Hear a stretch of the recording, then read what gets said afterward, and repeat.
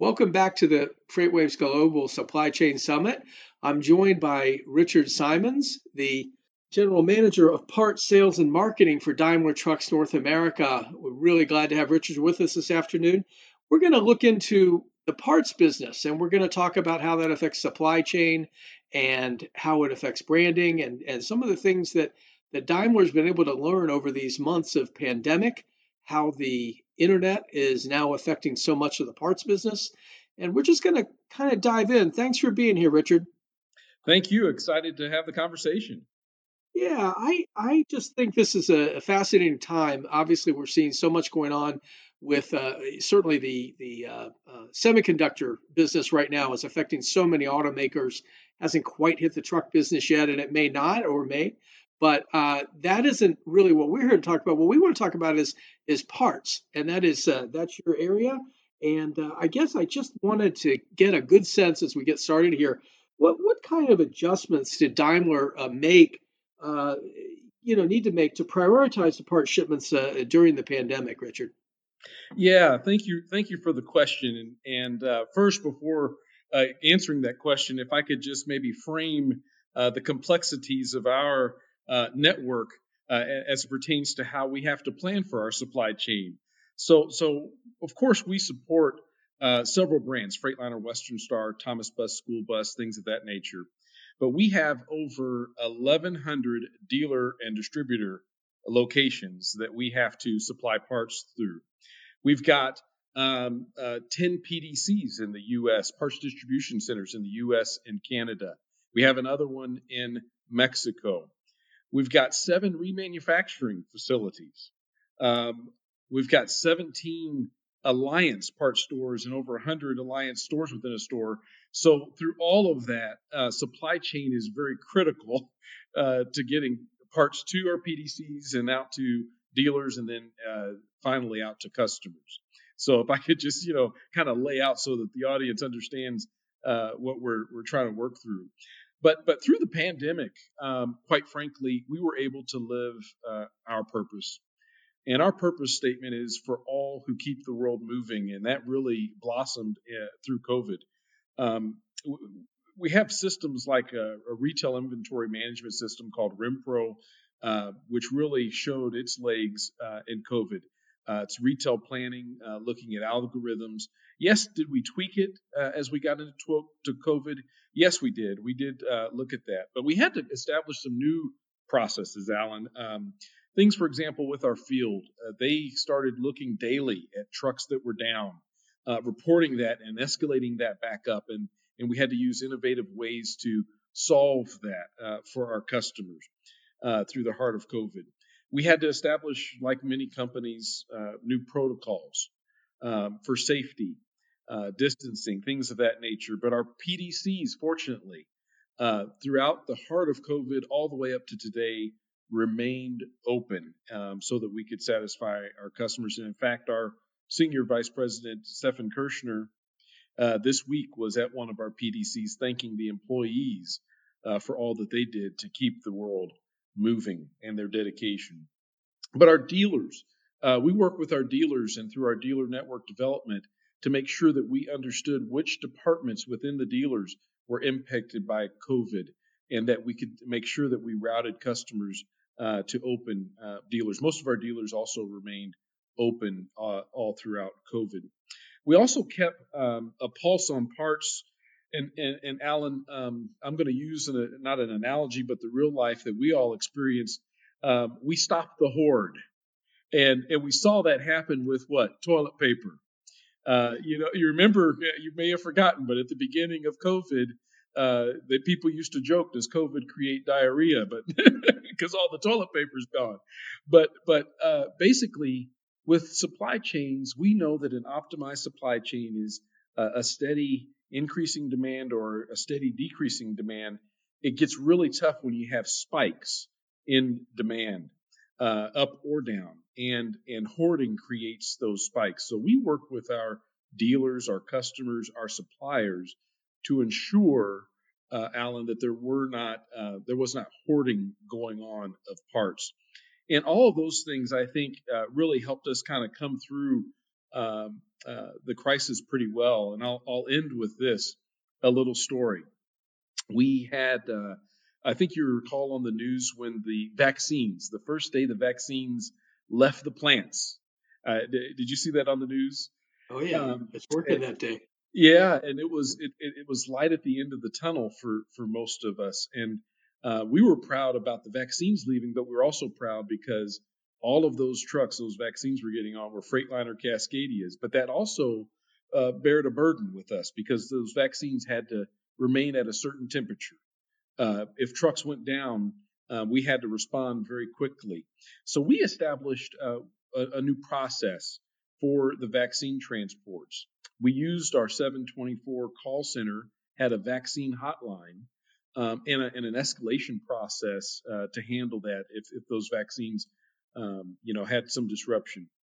And oddly enough, the day after Christmas, one of those vehicles had an issue. It was after hours, and we had to exercise that process. The dealer called the 24-hour hotline. We escalated it to our supply chain people, which in turn got it through to our distribution folks. An order after hours went into our Des Moines, Iowa PDC, and ultimately our PDC manager drove in late at night, picked up the part, and drove it to where the customer was to keep it up and going. But those are some of the types of things we had to do to deliver what we call a 5-star customer experience right in the heart of COVID. And I think other entities dealing with supply chain have to take similar measures. Yeah, what we've seen certainly with talking to some of the carriers that are involved. I mean, there are sort of best practices that operate up and down the line, and obviously, if Daimler was involved, then you know what you needed to do because there is no room for error with these shipments of vaccine, and these folks are paying extremely close attention to every aspect, especially trailer visibility and things like that. We've certainly learned a lot about that. What of the things that you described, Richard, during the pandemic and the changes you made, which of those do you think will sort of stick with you as you move forward now? Well, that's a really good question, and I think all of the new processes that I kind of highlighted, and tools and data, looking at data, I think they can always be with us and become a part of our culture. I will say that branding, I think, is key, and a branding strategy plays a role, and we'll have to focus on that more as we go forward. And what do I mean by that? Well, we have a DTNA part strategy that we want to be the number one stop solution for our customers, in which we have a genuine offering, a premier parts offering for all makes and reman. And then, of course, the third area is a good value line, which is, I talked about earlier, alliance. And that's why we established the stores and the stores within the stores, and we increased our product portfolio in Alliance from 60 lines to 90 because of going forward. The key through supply chain disruptions is parts alternatives. Our customers are driving trucks to move freight. Our customers are the blood of America, or of any country, because every product, good or service, even though it may touch an ocean freight, a plane, a train, it has to touch a truck to get to where it's going. And so the way I look at it, our customers are the blood of America, and so we have to keep them rolling. And to do that, you have to have parts alternatives. Parts alternatives helped us through some of the supply chain disruptions we saw when some of our suppliers had major COVID issues, let's say in Mexico, or they couldn't go to work, or things of that nature. We were able to satisfy our customers' needs through part alternatives. So I think that's critical as we push forward, and data analytics is critical as we look into the future of what may be happening with tariffs and raw materials and things of that nature. So we think that all of this, all of our efforts the initiatives we put through in COVID, can be used post-COVID. Alan. Yeah. I want to ask you one more that occurred to me. You mentioned data analytics. Were you able, or did you find the need to sort of move parts around? Maybe they were planned for a distribution center for, replacement, but you found that there was a certain issue out there that you needed to get to parts to a factory, for example. Because of course we saw 6, 7 weeks of downtime last year, and when you came back, of course you started up a little slowly, but then immediately it was all to the wall. My question is, were you able to move parts as needed into factories if you needed them there, and sort of divert them as necessary? You must have been working inside of DTNA last year because actually parts went backwards and forwards. So, for example, in the aftermarket, if we needed parts for a truck that was down and we didn't have it in our PDCs, one of the strategic things that we did was call our friends at our plants that build new trucks, and if they had the part, we work with them to secure the part, and that's always dicey when you're talking about planning a plant operation. But on the flip side, sometimes the plants ran out of material, and we had the material, and we expedited material out of our PDCs to the plants. And the third thing, which you didn't mention, which goes on as well, is between us and our dealers, we have well over $1 billion in inventory. Okay, so sometimes our dealers have that inventory, and we would in the aftermarket have dealer to dealer sales and things of that nature. So we have some tools that generate visibility up and down throughout the system. But that's a great point you just raised there. Yeah, well, I can't say I came up with it by myself, but I have heard that happened, and the ability, when you mentioned visibility, the ability to do that, I think is critical, and to do it without great disruption to any of the channel partners, right? Um, I guess I want to move over, if we can, and just talk for a moment. Or time's getting a little short here, but I want to ask you about the online parts ordering, and is that going to eventually dominate the aftermarket world, the parts world? You know, I think as we look in our personal lives, you would say that uh, digital or e-commerce has become more significant. And in the trucking industry, it has been growing. And I would say that we did something. We launched our platform, a new platform, a state of the art platform called AcceleratorParts.com. And that was launched in 2020 in the depth of COVID. We saw that our demand through our e-commerce platform greatly increased, and quite frankly, Stu McKay and Company, an independent aftermarket assessor or analyst in the marketplace, they thought in 3 years about 15% of the overall parts business would be going through an e-commerce type of a platform, and maybe you've heard that. But based upon on what we're seeing, we think we'll be uh, far exceeding that. We'll hit that a lot sooner. In fact, last year over our prior platform, we saw about a 15% increase just last year over 2019 in terms of orders that were placed via e-commerce and an accelerator.com. And that's because it's the perfect search, find, buy.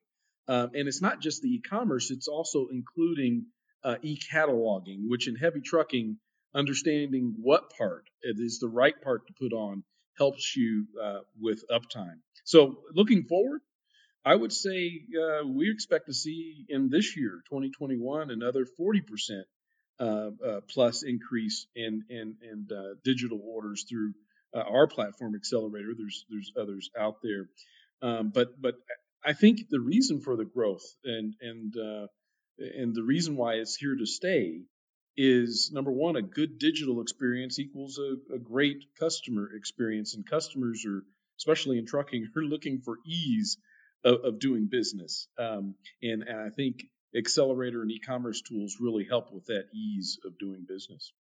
Mhm.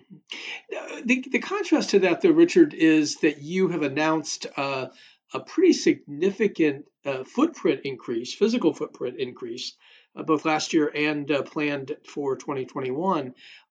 They obviously go together. Maybe you can help us understand how that works. Yeah, that's a little bit of the secret sauce, and if I can just elaborate on that a little bit, just because we think e-commerce is going to be the future, and there's digital plays a lot of roles in all of our lives. Just because of that doesn't mean that we need to get rid of brick and mortar.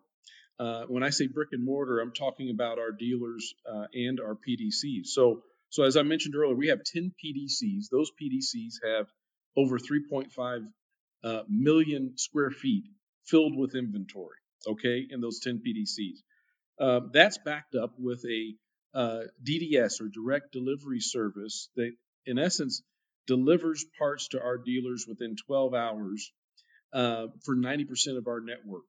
And our 1,100 dealer locations and the inventory that they have, like I mentioned earlier, combined over $1 billion of inventory, we can, in essence, through Accelerator, deliver parts faster than you experience with Amazon, for example.